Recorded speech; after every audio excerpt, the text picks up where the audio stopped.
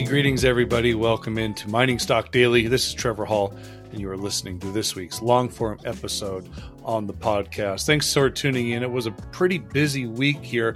A lot of corporate updates, some market analysis.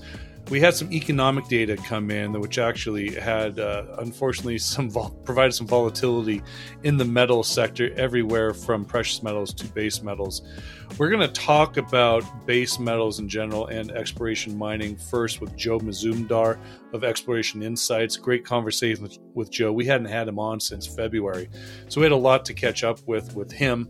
And then in our second segment, we turn big picture. We talk about a little bit of the macro and central banking with Bill Fleckenstein from Fleckenstein Capital, based out of Seattle. Bill's been on the show once before, but getting a general sense of why he continues to be bullish gold and really some of the mistakes he's seeing from central banks. So great conversation with Bill as well. This will be the last episode for a couple of days, holiday week next week here in the United States with the 4th of July. So we probably won't be back until midweek. So this will be the last episode for a number of days. Special thank you to Western Copper and Gold, Arizona Sonoran Copper, and Fireweed Metals for their continued support of the podcast. And if you wouldn't mind, press that like and subscribe on both the podcast networks and the new YouTube channel, on the Mining Stock Daily YouTube channel as well, where we're starting to publish a lot of the corporate updates in these long-form episodes. All right, everybody, let's jump into my conversation with Joe. Have a wonderful weekend. Happy 4th of July. Be well.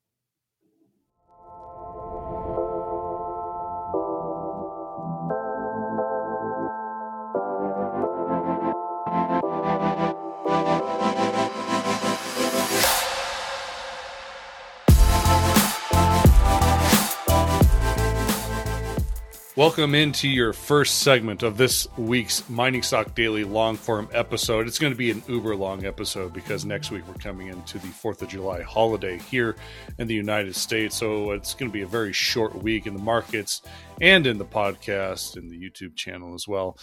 First segment here, we're going to spend a lot of time talking about junior exploration, a little health check with that sector, and also a lot of time talking about copper. Happy to welcome in an old friend. Last time we talked to Joe Mazumdar of Exploration Insights was at the Roundup conference earlier this year in February. A great conversation, one that I was really happy to have with Joe. So we are going to not necessarily relive, but maybe reapproach this conversation.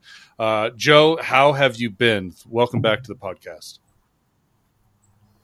Thanks for the invite. All good here. How's it going down there? You know what? Summer's finally here. I think we took all of Vancouver's rain this spring in Colorado. It sounds like we got more rain in Colorado than Vancouver, so you're welcome for that. Well, I noticed when I was down in Nevada and Idaho and Oregon about 3 weeks ago that that it was a lot greener, especially in Nevada, than I'm used to traveling around there. Also, the amount of rain stopped me from getting to one project because of all the mud. Oh, really? So, I thought nothing stopped Joe from reaching a project. Yeah, well, we had to pull that truck out, and then then we got stuck again, and then it was sort of like, oh yeah, okay, whatever. You might have the thickest passport of anybody I've ever met in this sector. I assume you've been traveling quite a bit still this year. Yeah, I'm sort of changing it a bit where I travel to a spot and then I try to do a few more trips because the kids are a bit older, so I can prolong my visit and have less like airport time because logistically that's more of a hassle than actually being on the ground. Yeah, absolutely. So let's kind of jump into it here, Joe. It's a rough market out there for junior miners. A lot of companies, and we've been talking about this over the last week or two on the podcast. There's this bifurcation going on where the big miners, the producers, are making moves in this market to set themselves up for the next 20, 30, 40 years. So that is all happening while the riskier part of the sector, the junior sector, we're seeing 52-week lows. We're seeing capital that's hard to come by. And in fact, a lot of companies, I assume, are really struggling to keep the doors open right now. In general sense, before we kind of get into the nitty gritty here, how are you approaching this sector right now? What are you observing? Well, if we keep to the mantra that Explorations Insights about is about trying to find companies with projects that somebody else would want to acquire because we're mostly dealing with juniors. I have a few companies in the portfolio that don't require, an M&A, but if we just focus in on the ones that do, so we go through all the process to make sure that it warrants it passes all the red flags with respect to it doesn't have any with respect to potentially finding a suitor. The issue right now is actually funding these programs, and we've gone backwards, especially for precious metals, more so than maybe some minerals we consider critical. And in terms of the critical mineral path, there seems to be a lot more financing for those projects, especially lithium.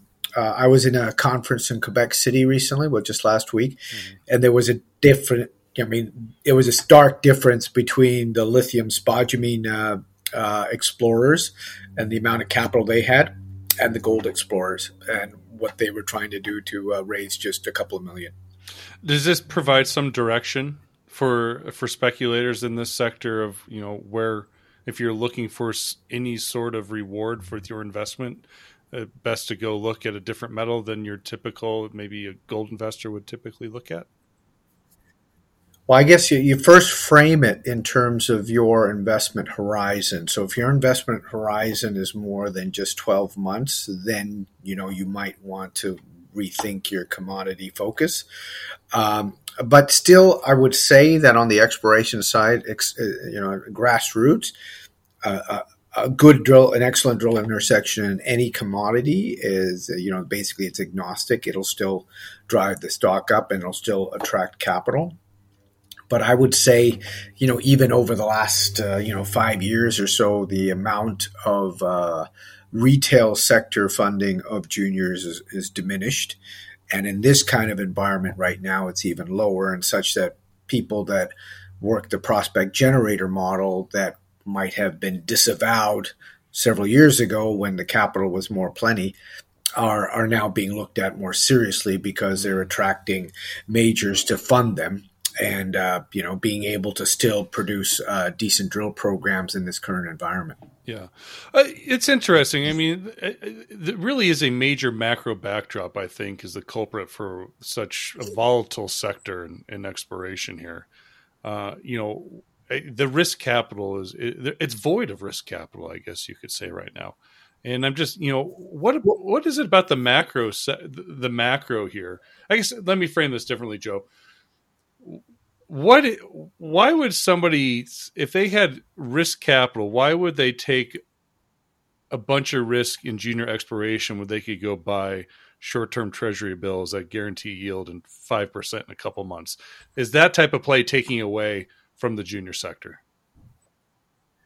I would say that, there is that, the retail sector, the aging of the retail sector and their movement to more, because we get that from subscribers that have canceled, hey, we love the letter, blah, blah, blah, but, I'm changing my portfolio and moving to lower risk sort of focus. And that might be dividend stocks. That it doesn't necessarily have to be treasuries, but, to more liquidity and to less volatility, which is totally understandable.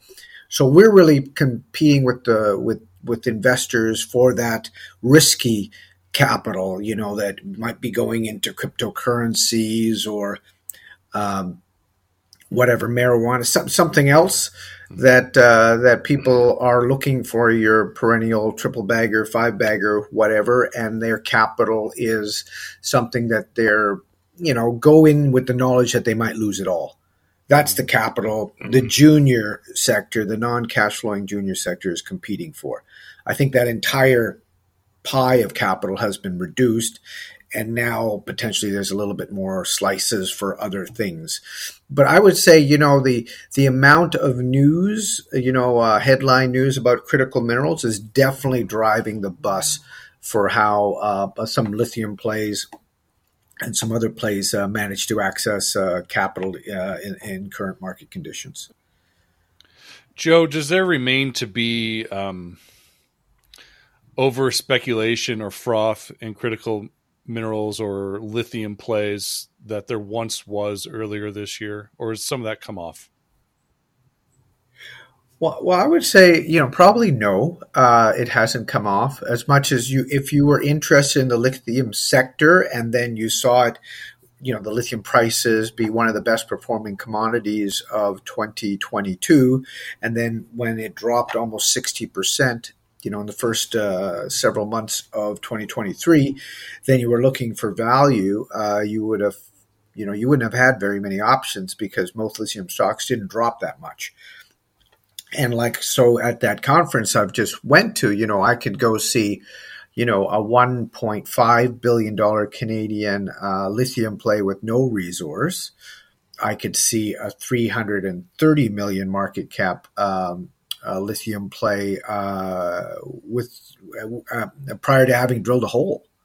And then you take that, compare that to a copper play that's got a feasibility study, two strategic investors that own cumulatively 20% in it, cash, and where there's few development copper plays around, and that's trading at the same market cap as a lithium play that has yet to drill a hole. What is causing this? I mean, I don't even know what he calls it. It's kind of ridiculous, Joe. I'm just going to say it's ridiculous. But what's driving this? Well, what's driving it is that people are focused on critical minerals. They're getting all this news about governments and private equity and everybody else getting their foot into lithium, whether domestically or internationally, and a lot of money flowing into that commodity. Like we just recently heard, China getting into I think over $1 billion deal to get into the Salar de Uyuni in Bolivia, it's interesting times in terms of the lithium sector. And when you get bombarded by that news, then there's always this fear of missing out, and then people are looking for the next one, and the next one, and those ones that are over here are now, being valued as if they were over there, and so on and so forth, while other sectors are totally abandoned because of the limited pie that we discussed before of risk capital has basically gone to this one more so than others. Copper is not on that list of U.S. critical minerals. I would argue it should be. And that's after they did a revaluation, and because a lot of, I believe, senators or congressmen asked them to relook at, and the USGS did, and they still came up with the same answer, which was not, which I still don't understand. I'd really like to see how they evaluate what's critical and what's not critical. Because if they take the global resources in the U.S. by itself, maybe they think that they have enough to feed their smelter capacity, which is limited. But the problem is a lot of those resources as well, are they actually going to get developed? Are they including things like Pebble, where a lot of people don't think it's going to be built? Are they including things like Resolution, or whether it's the timing for Resolution, given that that's a project that's been around for about 25 years? So that would be interesting to me to see how they actually, decide what's critical and what is not. Yeah. So let's jump into talking about Dr. Copper here, and I'd love to pick up the conversation you and I had back in February, Joe. It's interesting. I mean, there is quite this supply crunch going on in copper right now. However, the price action of the metal is showing weakness once again. Currently, I don't even know where we're trading at. About I think $3.75 a pound is the last I saw here. Obviously, Dr. Copper has been known to give us a lot of insights on the health of the global economy. That's one side of the narrative. The other side is this supply crunch going on, and I think I saw stocks at 15-year low. Any other time in history, when you see 15-year low, you would expect copper prices to be absolutely out of this world, but it's not. What's going on here? How are you balancing both sides of the narrative, Joe? Well, I would take this as an opportunity if you believe in the medium to long term, and I do with respect to the supply side, because that's not something you could fly some copper in from Mars or something like that that's going to come in. The timelines are the timelines. The risk factors in countries that are major producers like Chile and Peru are real. And right now the funding is sort of on the shelf right now with respect to projects, even the brownfield projects. So on the supply side, I'm pretty confident it's not going to be there in the medium to long term. Then on the demand side, medium to long term, the question is how many EVs actually get, produced. What is the penetration rate of electric vehicles? But more importantly, because we don't talk about this as much because a lot of focus is on electric vehicles, but not so much on the electrification, green energy like, solar, and all battery storage, all this other stuff that requires infrastructure, and copper is the infrastructure. So in the medium to long term, battery technology can change, and that element that you're looking at may not be used anymore because the price goes up and technology is not a constant. But the infrastructure part of copper is what I'm more confident in. So again, medium to long term, confident on the supply situation being favorable for the price. On the demand side, yeah, there's issues medium to long term in terms of what I just said. But in the near term, the issue is that, the rebound in the Chinese economy is not as strong as people thought. And when people look at inventories, they got to realize there's visible inventories and there's inventories you don't know about. And so when I worked in the copper market, we had visible inventories at the London Medical Exchange, Shanghai, and we also had the COMEX, but also at that time, Codelco was stockpiling, but they left that as visible so you could see. So visible inventories, which was a bigger portion of total global inventories. The problem right now is there's a lot of inventories in manufacturers that we don't know about, and it's hard for us to gather how much is out there. So they hold these inventories, and when the market picks up, the first thing they do is use their own inventories before they go to the market. Other people, if they can't, get those inventories or don't have them, then they will drive the global inventories down. What we really, I hate to look forward to this, but, back in the, the 2000s, the market was teetering on an edge because the inventories, like you said, were low.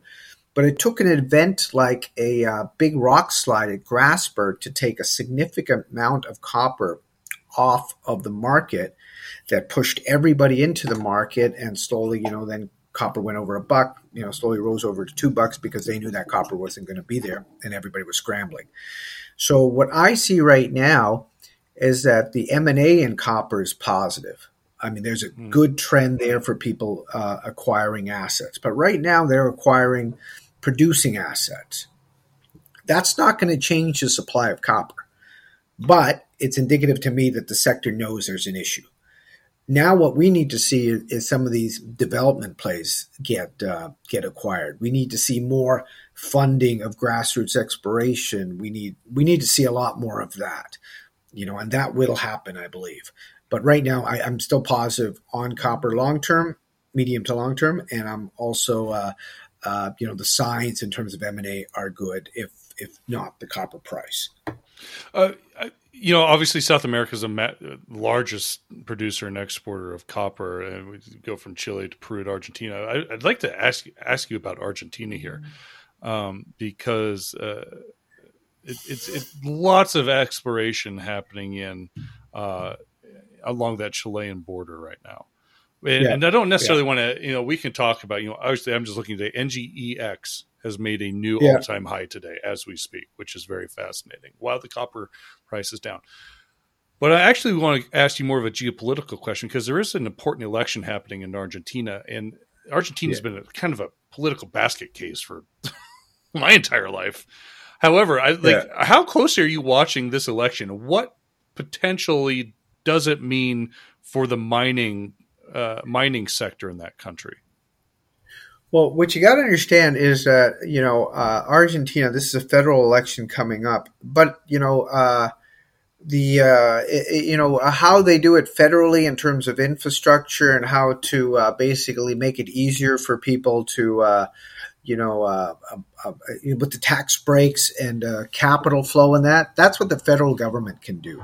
But the federal government cannot make like exploring in a certain state or a province of Argentina any easier. So let's say the federal government becomes right and they want more foreign direct investment and they love mining, they love oil and gas, they want to attract more investment. But that's not going to make it easier for, let's say, Pan American Silver to get a permit to build Navidad in Chubut. That's not going to happen. It's not going to make it any easier for anybody to do anything in the province of Mendoza. Like, no matter what kind of government we've had, Santa Cruz has always been a good state in terms of mining, San Juan, Salta, and Jujuy. So we've seen M&A in the lithium sector in northwest Argentina, regardless of the who's been running the country. So I don't put as much weight on the federal election as maybe some other people, because really at the province level, nothing changes. It just makes the tax, and people looking to come into Argentina, who don't have assets there already, that's important. But for other things in terms of development, it's really a province to province thing, and I don't think that's going to change. How about the other side of the border into Chile? They elected a very young president.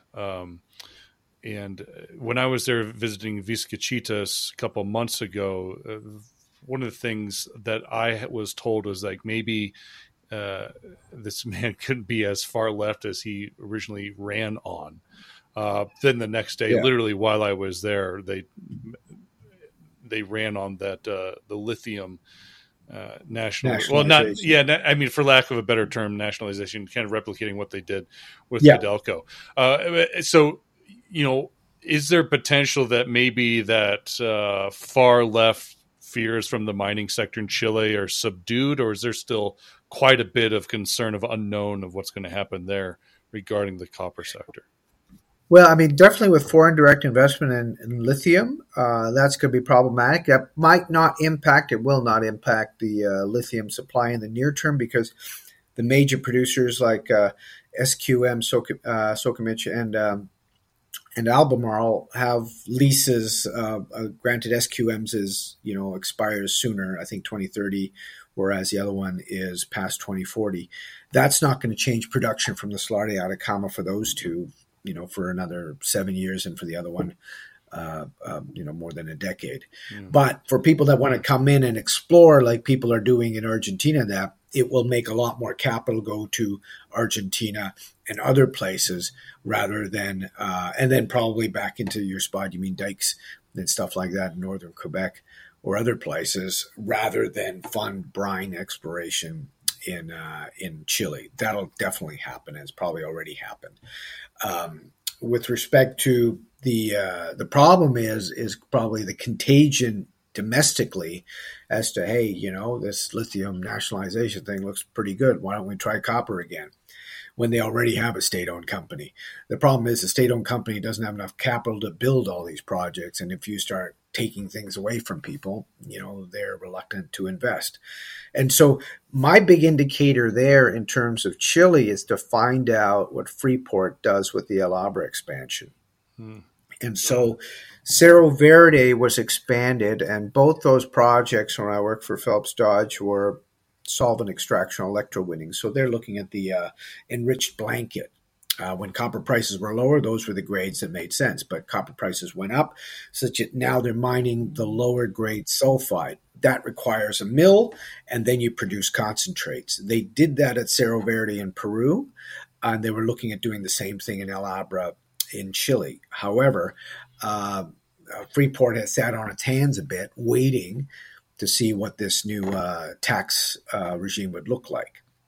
That's out now. And I'm sure they've crunched the numbers, but they have yet to make a decision whether, from what I know, whether they're going to build that or not. That's a multi-billion-dollar investment. And when we look at copper supply and demand fundamentals, a lot of people may have modeled this coming in as if it was going to happen and they were investing now. But, that's already been delayed more than a year. So, it's bullish for the copper price, but not so bullish for Chile. Yeah.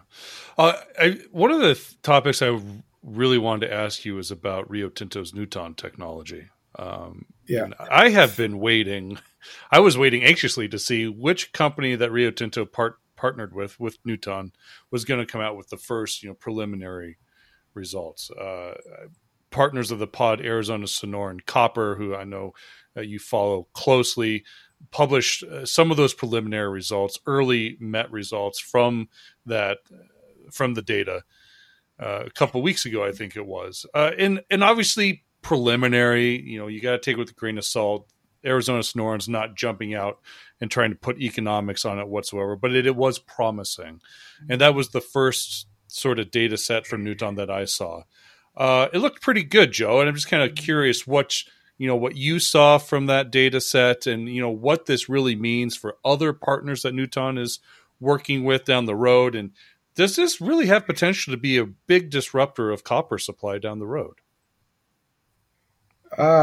Potentially. Like, I've worked with new technologies in copper extraction when I worked for Phelps Dodge, like leaching of concentrates and avoiding smelters. The whole idea here is to avoid smelters and produce cathode locally. That's the big deal. And since just erosionally and where we are in the world and how much we've mined of oxide and enriched, there's much less of deposits that are amenable to the traditional solvent extraction electrowinning.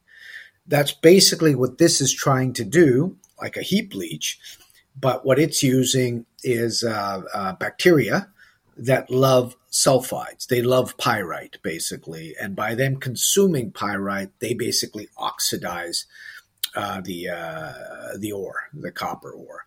But there's a range of types of copper assets that have that kind of pyrite in them. And that's why they always test metallurgically each deposit before they do the initial equity stake. And then they do a preliminary, which is what they just released with Arizona Sonora. But this is really preliminary, and I don't put much weight on any of the results just because the columns that they tested were about half the height of the ones Arizona Sonora uses for their, PFS, pre-feasibility study network. What I want to see is replicating those kind of columns, and what you need is that kind of, how long does it take to leach? And to get an 80% recovery, something like that for copper, that would be a boom. That would be saying, wow, now this looks pretty interesting because you're saying 80% and then maybe I can get 90% into a concentrate, or something like that, 88 to 90% of concentrate. But the problem is that then I have to pay freight, ship that concentrate to wherever, which is usually Asia, and then I have to pay my treatment and refining charges, which could be anywhere from 15 to, if it's really bad, 30% of the copper price. So when you do the math, what recovery would give you that kind of return without the freight, without the TCRCs and everything like that? And is it a wash? That's your starting point. Right now they're not there in terms of Arizona Sonora, but Newton's got the same thing with McEwen Mining. They're trying to test it there. They've signed an agreement with Regulus up in for the Antiquary project. But what you got to really know is that this technology is right now just for copper. So if you've got a porphyry that's got the pyrite that can make the bacteria happy, keep them alive, then your problem is that that gold that you have, or potentially the moly, definitely the silver, you might not get any of that. So if you work in copper equivalents, just think copper until they start showing recoveries for byproducts, because right now I haven't seen any of that, and I don't think you get that. In Arizona Sonora, they do have some moly, but they don't have a big credit right now, and they don't even produce a moly resource as far as I'm aware. So that's what you want to look at. So in terms of breaking, breakthrough, yes, but for certain types of deposit, it's not a one size fits all. It is definitely not a one size fits all. Very interesting. And thank you for the other side. That's something I hadn't thought of. But the recoveries alone, I mean, so you would like to see generally with the technology something like 80% of recovery. Yeah, I don't think 80%, then I'm like, great, let's do it. But we got to understand from the Arizona Sonora point of view, the sulfide's not even being considered as part of their economics right now. Yep. It's all upside. Right. And right now to do the concentrate, if they ever do it, which wouldn't be till, let's say, year 6 plus, where's the copper price going to be there, at that time? And at that time, maybe just having a mill producing a concentrate at that time might make sense. Right now, it doesn't, in terms of the capital input required, operating costs and everything like that, and it's all underground. Yeah. So right now, I don't think that makes sense for them, and they put it out that it probably doesn't, and they haven't drilled enough of the sulfide to know how much is out there to get, because usually when you're looking for a oxide enriched, once you get into the sulfide, you stop drilling. Yeah. So all the old holes they have don't help them. Speaking of Arizona Sonoran, Ivanhoe Electric is exploring the same deposit down dip there in Arizona. Robert Friedland was on Bloomberg this week, basically claiming he's going to be a gazillionaire when the copper price. Oh, he isn't already? What's that? I think he's only a billionaire now. Okay. But I mean, it was pretty interesting. I mean, he was obviously very bullish on the copper price. You have to be. He's always been. But it was interesting. He was calling copper's heading for a train wreck here based on the supply demand. Now, some of the presentation he was giving on Bloomberg, I've seen enough Robert Friedland to know, he was kind of had this sly grin on his face, and I somewhat appreciate that a little bit, actually, given how successful he's been. But he really put it out there. In the back of my mind, Joe, I'm also thinking, listen, Rick Rule has always taught us the solution for high prices is higher prices. And at some point, if copper is going to go higher in the long term, there's going to be something to bring it down. Maybe this Newton isn't it. Maybe it's a oversupply of copper coming from so much capital hitting projects to get developed. But we're nowhere close to that. we're nowhere close to that, but we got to start. We're not. And but we got to start thinking that way. If we look at the development timelines, we're talking 15 to 20 years from knowing a project, from actually discovering it to potentially getting it into construction, just thinking that everything works. Not like, hey, a trilogy where you spend 5 years trying to permit a road and then you get the permit, then a year and a half later they take it away. Right. That can't happen. Resolution, I think I've told you this before, like when I worked as an analyst for Phelps Dodge, we had it coming in at 2010. It's now 2023. It's closer, but I don't know closer to what. So I think he's absolutely correct with respect to being focused on copper, and it's through his investments, work, and his team that the DRC, the Congo, is competing with Peru to be the second biggest producer of copper, partly because Peru has come backwards, but also because the DRC with Kamoa-Kakula has taken such a large step forward. And that's without any major Western company producing copper in the DRC. First Quantum pulled out and Freeport pulled out already. And I don't see many more people going in yet.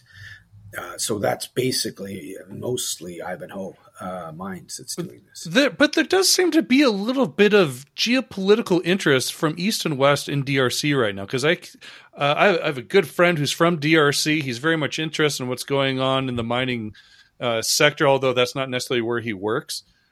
But he said that every time I talk to him, he's like, the Chinese are doing this. Yet on the next time I talk to him, the U.S. is doing this in the DRC. And it's quietly, this tug of war is quietly going on the DRC between the East and West, and it's not making a whole lot of news headway here.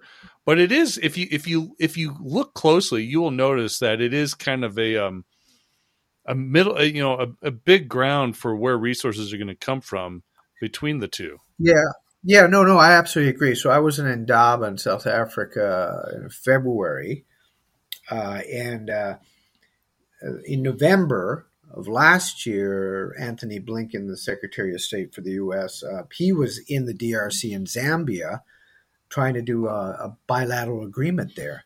And so that's what the U.S. is doing, is trying to do a lot of these bilateral agreements, trying to get the copper and the cobalt that they require. And, Zambia and the DRC have quite a bit of the Central African copper belt. And some of those deposits obviously have a lot of cobalt. So there is interest, but the DRC is wary of both sides. So the Chinese investment that has been there for a while, helped them with infrastructure.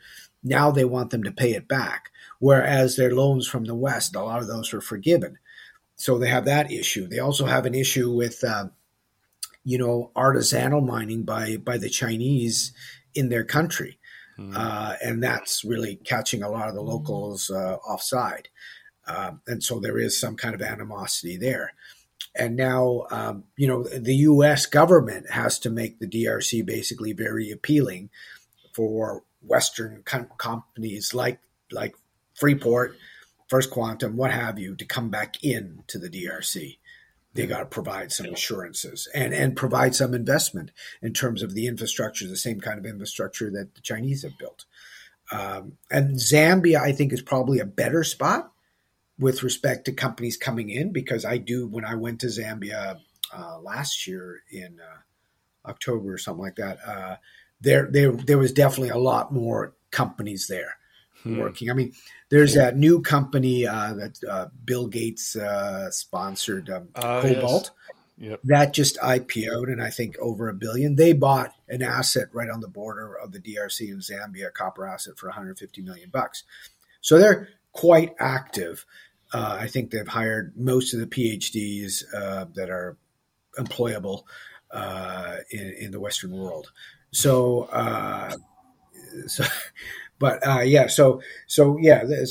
we're seeing a lot more activity. Definitely, we are definitely seeing a lot more activity, especially with Peru being the way it is, and Chile maybe being a bit,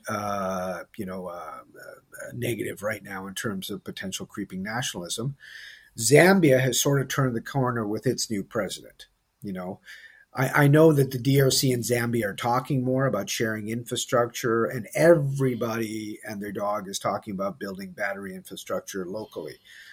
But, I mean, it's impossible that, Zambia and the DRC need so much basic infrastructure like roads and ports and electricity that I don't know how they get to where they want to get to without having that basic. If they could get the ports, if they can get the roads, and they get the power, that would be good enough for most mining companies.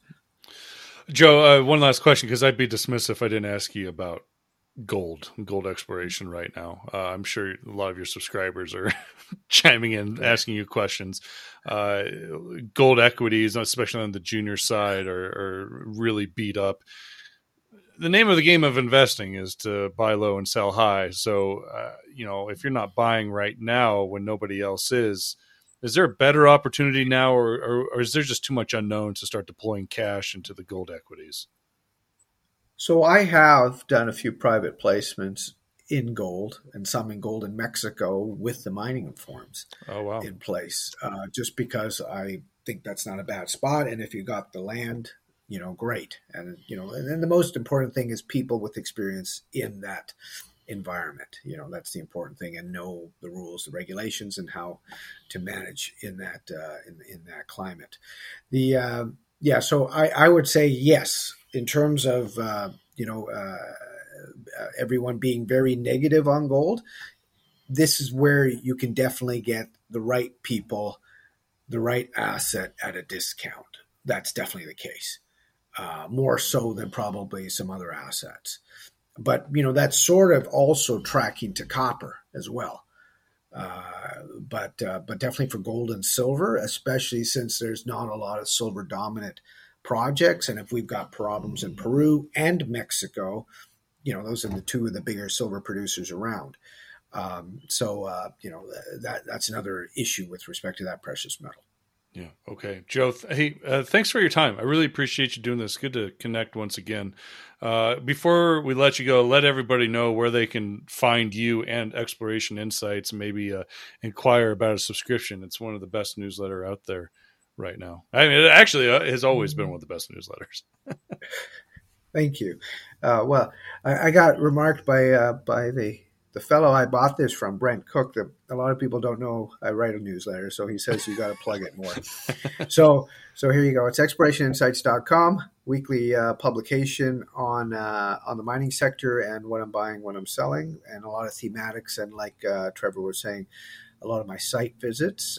There's some free material on there, so you get an idea of what we do, and also follow me on Twitter or LinkedIn at Joe Mazumdar or at Exploration Insights, and you'll find some of our stuff that we post with interviews. I just did an article for the Assay, the 121 Mining Assay magazine, on critical minerals that people can get access to.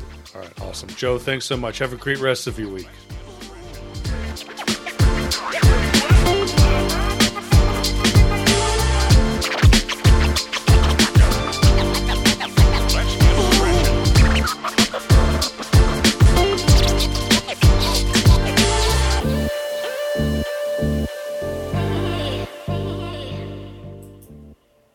All right, everybody, we are back here on our second segment of this week's long-form episode on Mining Stock Daily. We're going to focus on really the big picture thing here, and happy to welcome back somebody I've admired from a distance. He is the man over at Fleck Capital, and he also co-hosts an incredible podcast called The End Game with Grant Williams. Happy to welcome back in Mr. Bill Fleckenstein. Bill, welcome to the podcast. How you been? I've been fine, and thanks for having me back. Yeah, I assume summer is treating you well. Are you void of the heat? Well, in Seattle, the People's Republic of Seattle, where I reside, a lot of times summer doesn't begin until like mid-July or August. We've been lucky this year. June's been quite nice, so yes. Oh, very good, very good. Well, I think we've gotten a lot of that rain that Seattle usually gets. We get that in Colorado all of a sudden. We've had monsoon season here. Better you than me. Let's jump into it, Bill. Listen, there's a number of directions we can take this conversation, but we are recording this Thursday morning, and so I think it's just best to kind of jump on some of the big data point that was published this morning. Jobless claims came in. It was decreased. It's at least since 2021. The bond market is making moves off this news, and obviously the stock market is kind of making moves, but precious metals they started to fall into the floor before getting a buy here. I mean, this is kind of a big picture thing here where we talked about for the last year and a half, these increased rates from the Federal Reserve trying to tamper down demand. We can have the argument that there will be more based on some of this data, but then we can continue to have the conversation that, well, the higher they increase, the more likely something is to break. I'm just kind of curious in general, to start the conversation, how are you approaching all this? What are you seeing in the economy that would continue to allow the Fed to continue to increase interest rates here before maybe they start an official pause, or even, do we say, cut? Well, first of all, what you have to know is the people at the Fed really don't know anything. Now, I'm not trying to be hyperbolic when I say it that way, but if you look at the reverence with which what they say is treated, whether it's a speech or the minutes or whatever it is, they are treated as though they are infallible and omniscient, when in fact the reason we're kind of in the predicament that we're in now is because of their mistakes. I wrote a book that was published in 2008 called Greenspan's Bubbles: The Age of Ignorance at the Federal Reserve, And what I hope to do, what I had hoped at the time would come of that, what people would realize how dangerous the FOMC was in its ability to warp and change things. So fast forward and give you the cliff notes from 30,000 feet. We had a stock bubble, was precipitated by Greenspan being too easy. The Y2K money blew the top off. Then we had a recession. They panicked over that. They started doing the same thing they'd done before. We created a real estate bubble. Anyone with an ounce of brains could see that both of those were bubbles. I went on TV and talked and wrote quite a bit about it at the time, trying to warn people of, what the dangers were. In fact, I gave a speech in downtown Seattle, and it was the front page above the fold headline news that, hedge fund manager says real estate can decline, or some stupid headline like that. The point was that's how drunk people were. They didn't think the price of real estate could go down. Of course, Greenspan helped create that when he and Bernanke kind of helped foment the real estate bubble. I don't want to litigate that. But the point is, when that burst, they got even crazier with QE. And then they said they were going to take it back, and they never did. And then we had the repo problem, and they started it back up again in 18, 19, late 18, early 19. And then, of course, we had the coronavirus / lockdowns, and they did it again. And then they kept on doing it, and they never took it back. And they said inflation was going to be transitory. And now everyone wants to act like these people are without blame for any of the misallocations of capital. In addition to that, when they've done that, they've allowed the government to kick the can. So we've been able to run these massive deficits, and there's never any pain associated with that. We haven't used any of the time in the last 10 or 15 years to get at the entitlement programs, which I'm sure everyone's seen clips of Stan Druckenmiller's talk about, how that's going to engulf us in the next decade, and it will. Meanwhile, I've got to get something for you here. These guys at the Fed were cheering on inflation. I'm going to read you something that I clipped out of the FT. This was July of 2019. Headline: Powell seeks a cure for the disease of low inflation. Now, does anyone with an ounce of brains actually think that low inflation is a problem? No one does. Nobody wants inflation. And yet these central bankers, not just the Fed, but the other knuckleheads too, decided that 2% was the magic number we had to have. And that was not in the Fed charter. They just made it up. And one of the quotes, he said, we've seen it in Japan. We're now seeing it in Europe. And that's why we think it's so important that we defend our 2% inflation goal here in the United States. And we're committed to doing that. Okay. What they've said they've seen is deflation. Well, what deflation is productivity, technological tools. Who's against that? What they mean when they say deflation is depression, right? They associate deflation with depression because in depressions you do have deflation. But they have bastardized these terms and they're always yapping about deflation being bad, and it's not bad, and unless it comes with an economic train wreck, but it's not something we face because their fear of that is exactly why they keep repeating these irresponsible policies. So I got off on that tangent because I'm trying to make it clear that these people have all this credibility and they don't deserve any of it. So if all the central banks in the G7 countries were not doing the same thing to various degrees, we would have a problem with the currency. But since they're all doing variations of the same thing, except, perhaps maybe in Japan, they're going to end yield curve control. I happen to think they will end it this year. But in any case, so the policies are set to cause your currency to depreciate against goods and services. That's what inflation is. I'm not talking about necessarily a dollar FX crisis because it's hard to have a crisis when everyone else is just as bad as you are. That's not to say the dollar can't decline and slide, and if the yen were to rally because the Japanese ended yield curve control, you might see a weak dollar. But anyway, the point is I'm trying to set the stage for the The number one economic problem we have in this country, I believe, is the Fed, in terms of the distortions that they cause and the ability that they have to allow the government to kick the can and keep spending beyond its means until we get to the moment in time when we have to deal with it, and then it'll be too big to deal with.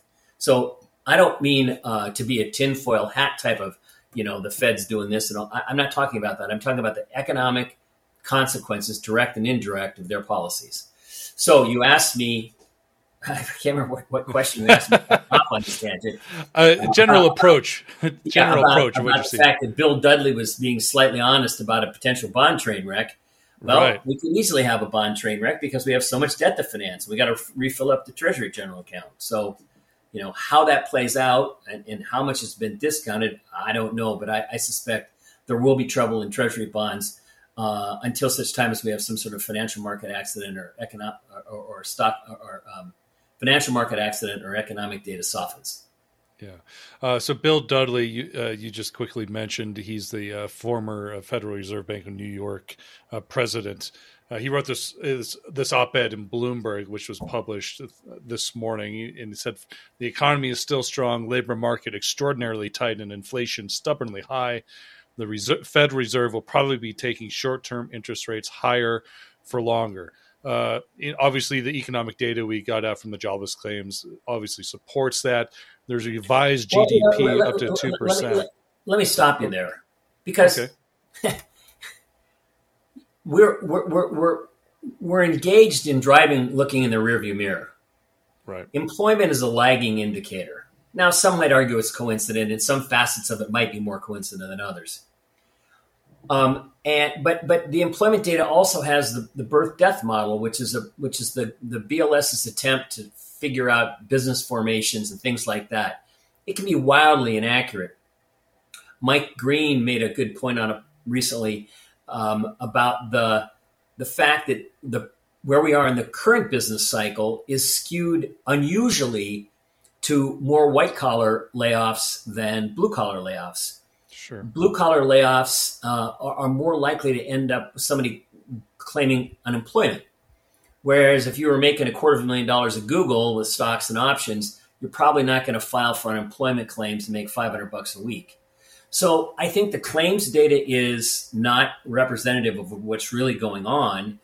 And the employment data itself is skewed with the birth death model and assumptions like that. It's essentially a made up number. I mean, they don't make it up. I don't mean to say that they just, but it's contrived. And that's why you see all these revisions as you go forward in time. So there's this huge fascination or infatuation with the employment data because that's what the Fed's looking at. And I just gave you my rant about looking at the Fed. So all this is wrong-headed. The economy is slowing down. There are employment problems in some places and there aren't in others. We have this out-of-control government spending, which hasn't mattered for 2.5 decades, which is how it got so out of control. But now we're getting into really gargantuan numbers. And we're going to be dealing with an environment where, all the big buyers of the past 5 years are liable to be absent. So it's going to be a problem. I think earnings for the market, for companies to report in Q3, there's going to be some pressure. It's a little different in now versus the last 20, 25 years in that inflation can help companies make numbers. So sometimes they're making the numbers and it's really not anything organic like it had been for the prior 2 decades. Anyway, to be all focused on employment data as the only thing you're going to trade, to me seems rather short-sighted. On the other hand, if you're a trader and that's what they're trading, you got to play that game if that's what you do. Yeah.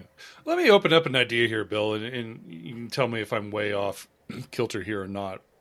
But there's this discrepancy. If we talk about jobs in the United States, there's this discrepancies. You mentioned the white collar jobs, the tech jobs. Those are we're seeing the biggest number of layoffs here. And pragmatically, and I'll be honest with you, I was surprised. I was driving to Denver International Airport the other day, and along I-70 in the industrial area of town, there was a sign. They're looking to hire HVAC technicians, and they put $250,000 a year up on this big billboard.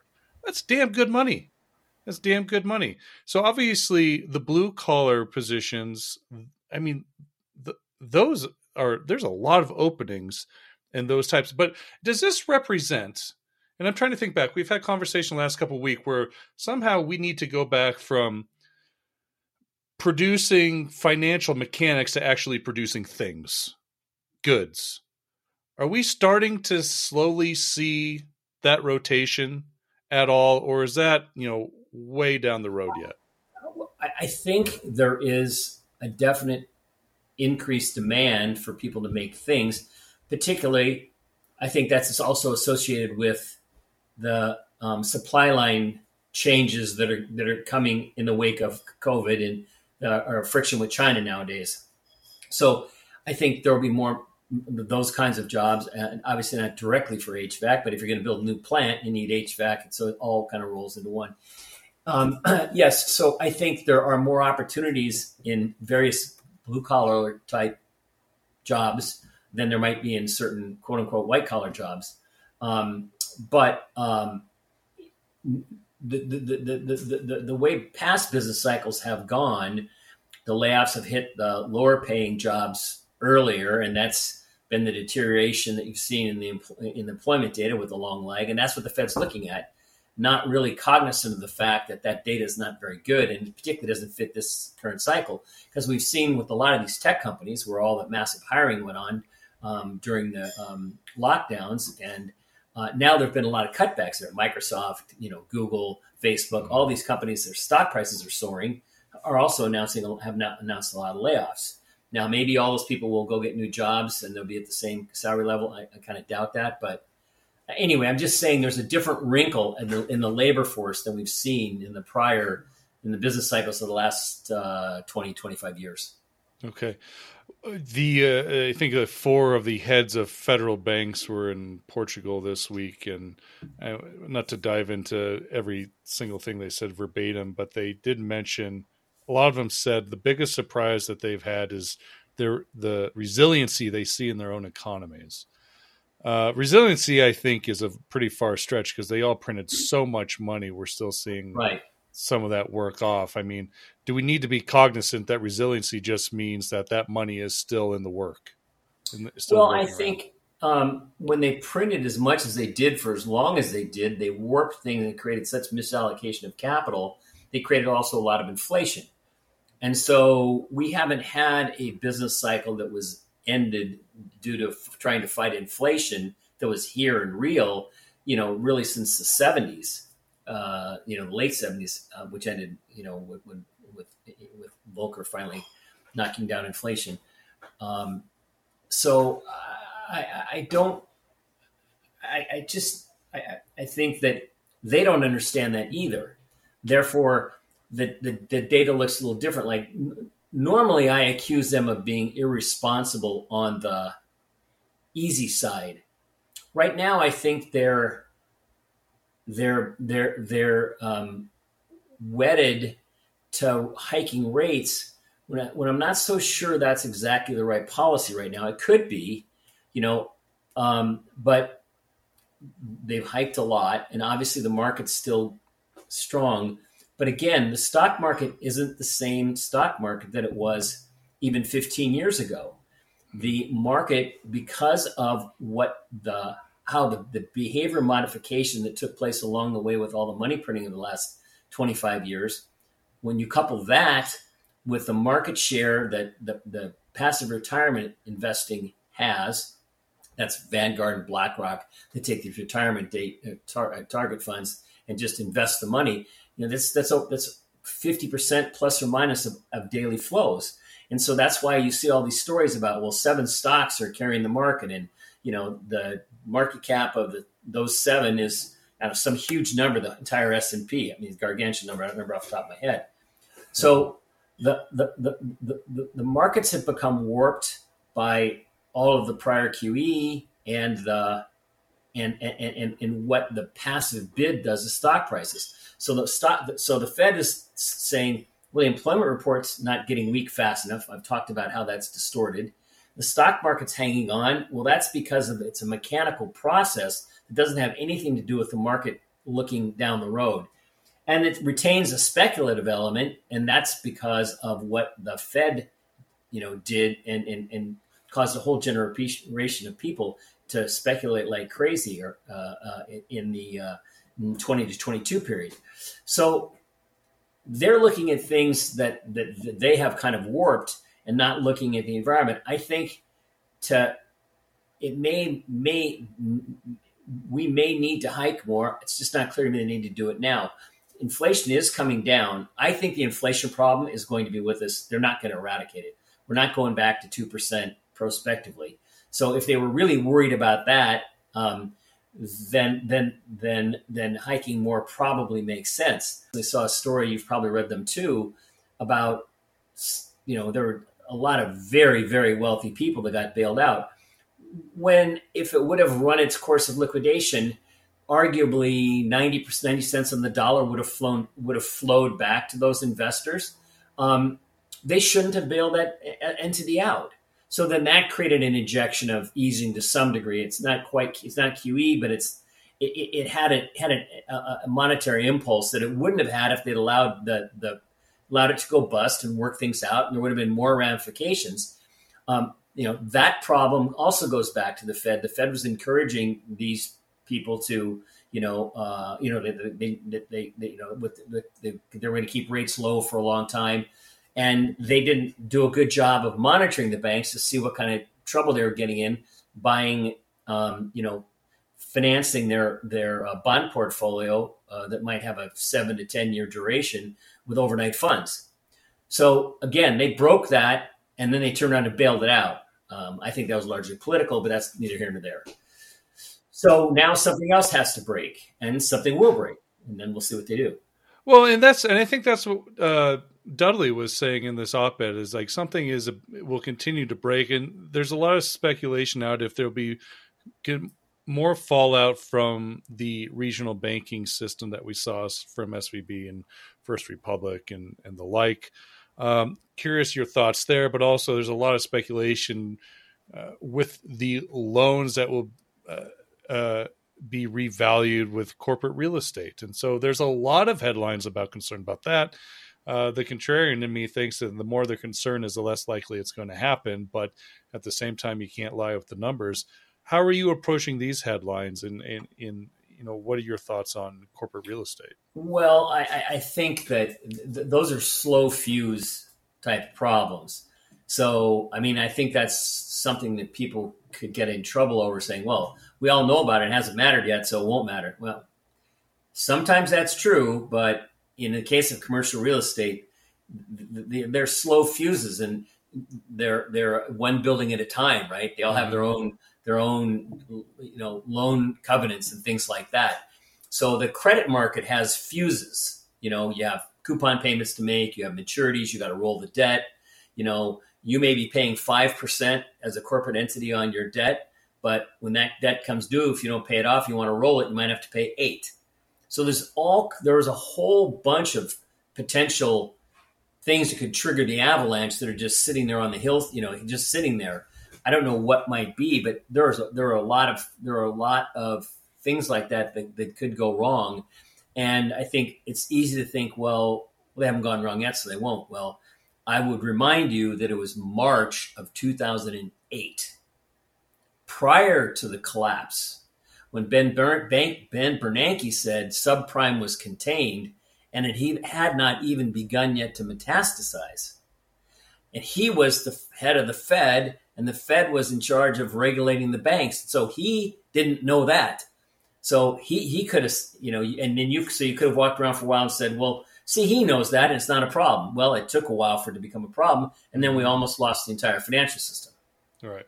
And it was just today, another news headline was there was some stress test done. I don't know if it by the Treasury or by the Fed that the banking system is healthy enough to withstand a severe recession.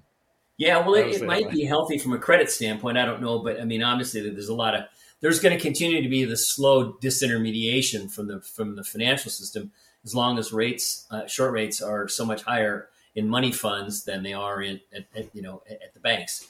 And of course, if the banks want to raise their rates to keep the money there, then they're impinging on their profitability and their capital. So they're kind of in a heads I win, tails I lose situation. Right. Bill, I wanted to ask you about China, and I know you talked to a lot of people that are, really smart and know the inner workings of what's going on in that country. There was a lot about, 3 or 4 months ago when China reopened, there was a lot of speculation that this was it. China's going to just rage back. Money's going to be flowing everywhere, but that rebound really has been lacking. And they also talk about, them stimulating once again. And even that didn't do much for the Chinese economy. What are your thoughts on China kind of being that linchpin to getting global growth back and coming? Is it necessary, or is it even going to happen? Well, I try never to have a big opinion about China because it's too easy to be wrong. It's a little bit like Russia. How do you know what data and news you're supposed to trust? I don't trust their news organizations, and I don't trust ours. So it's hard to get at what's going on. I think the reopening, where people were excited about it, I think has been a bit of a bust.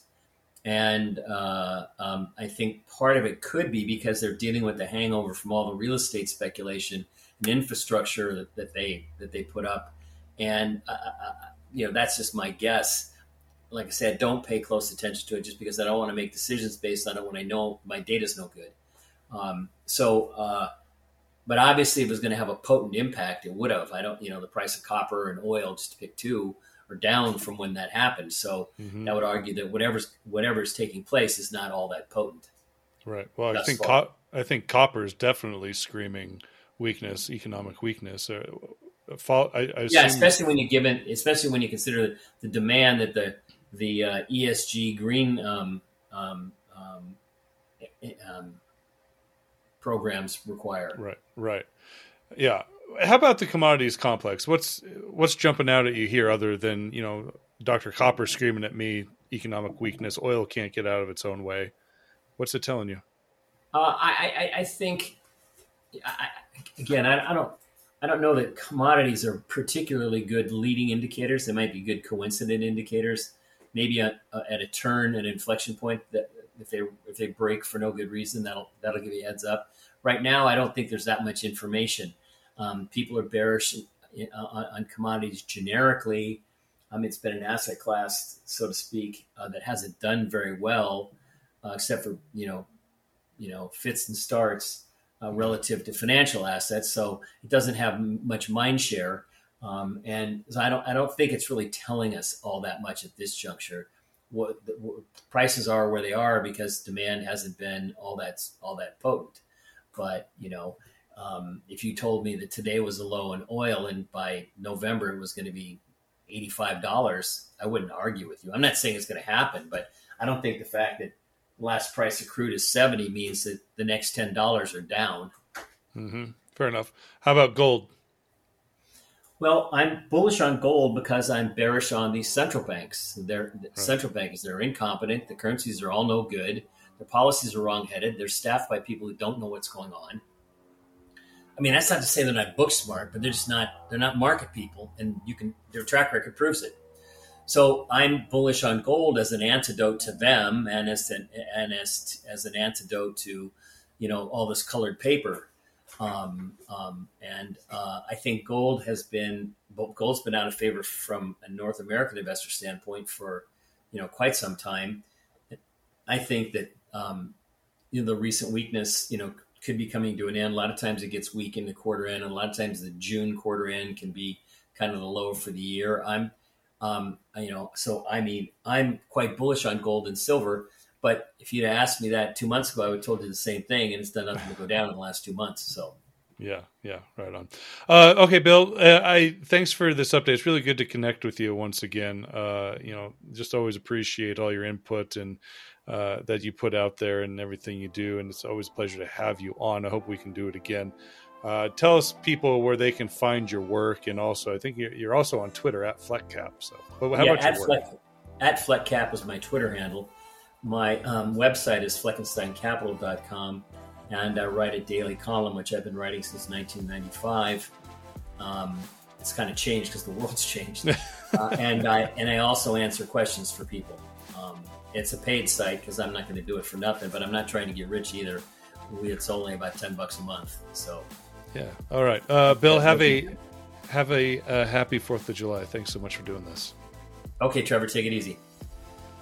The information presented should not be considered investment advice. Mining Stock Daily and its affiliates are not responsible for any loss arising from any investment decision in connection with the material presented herein.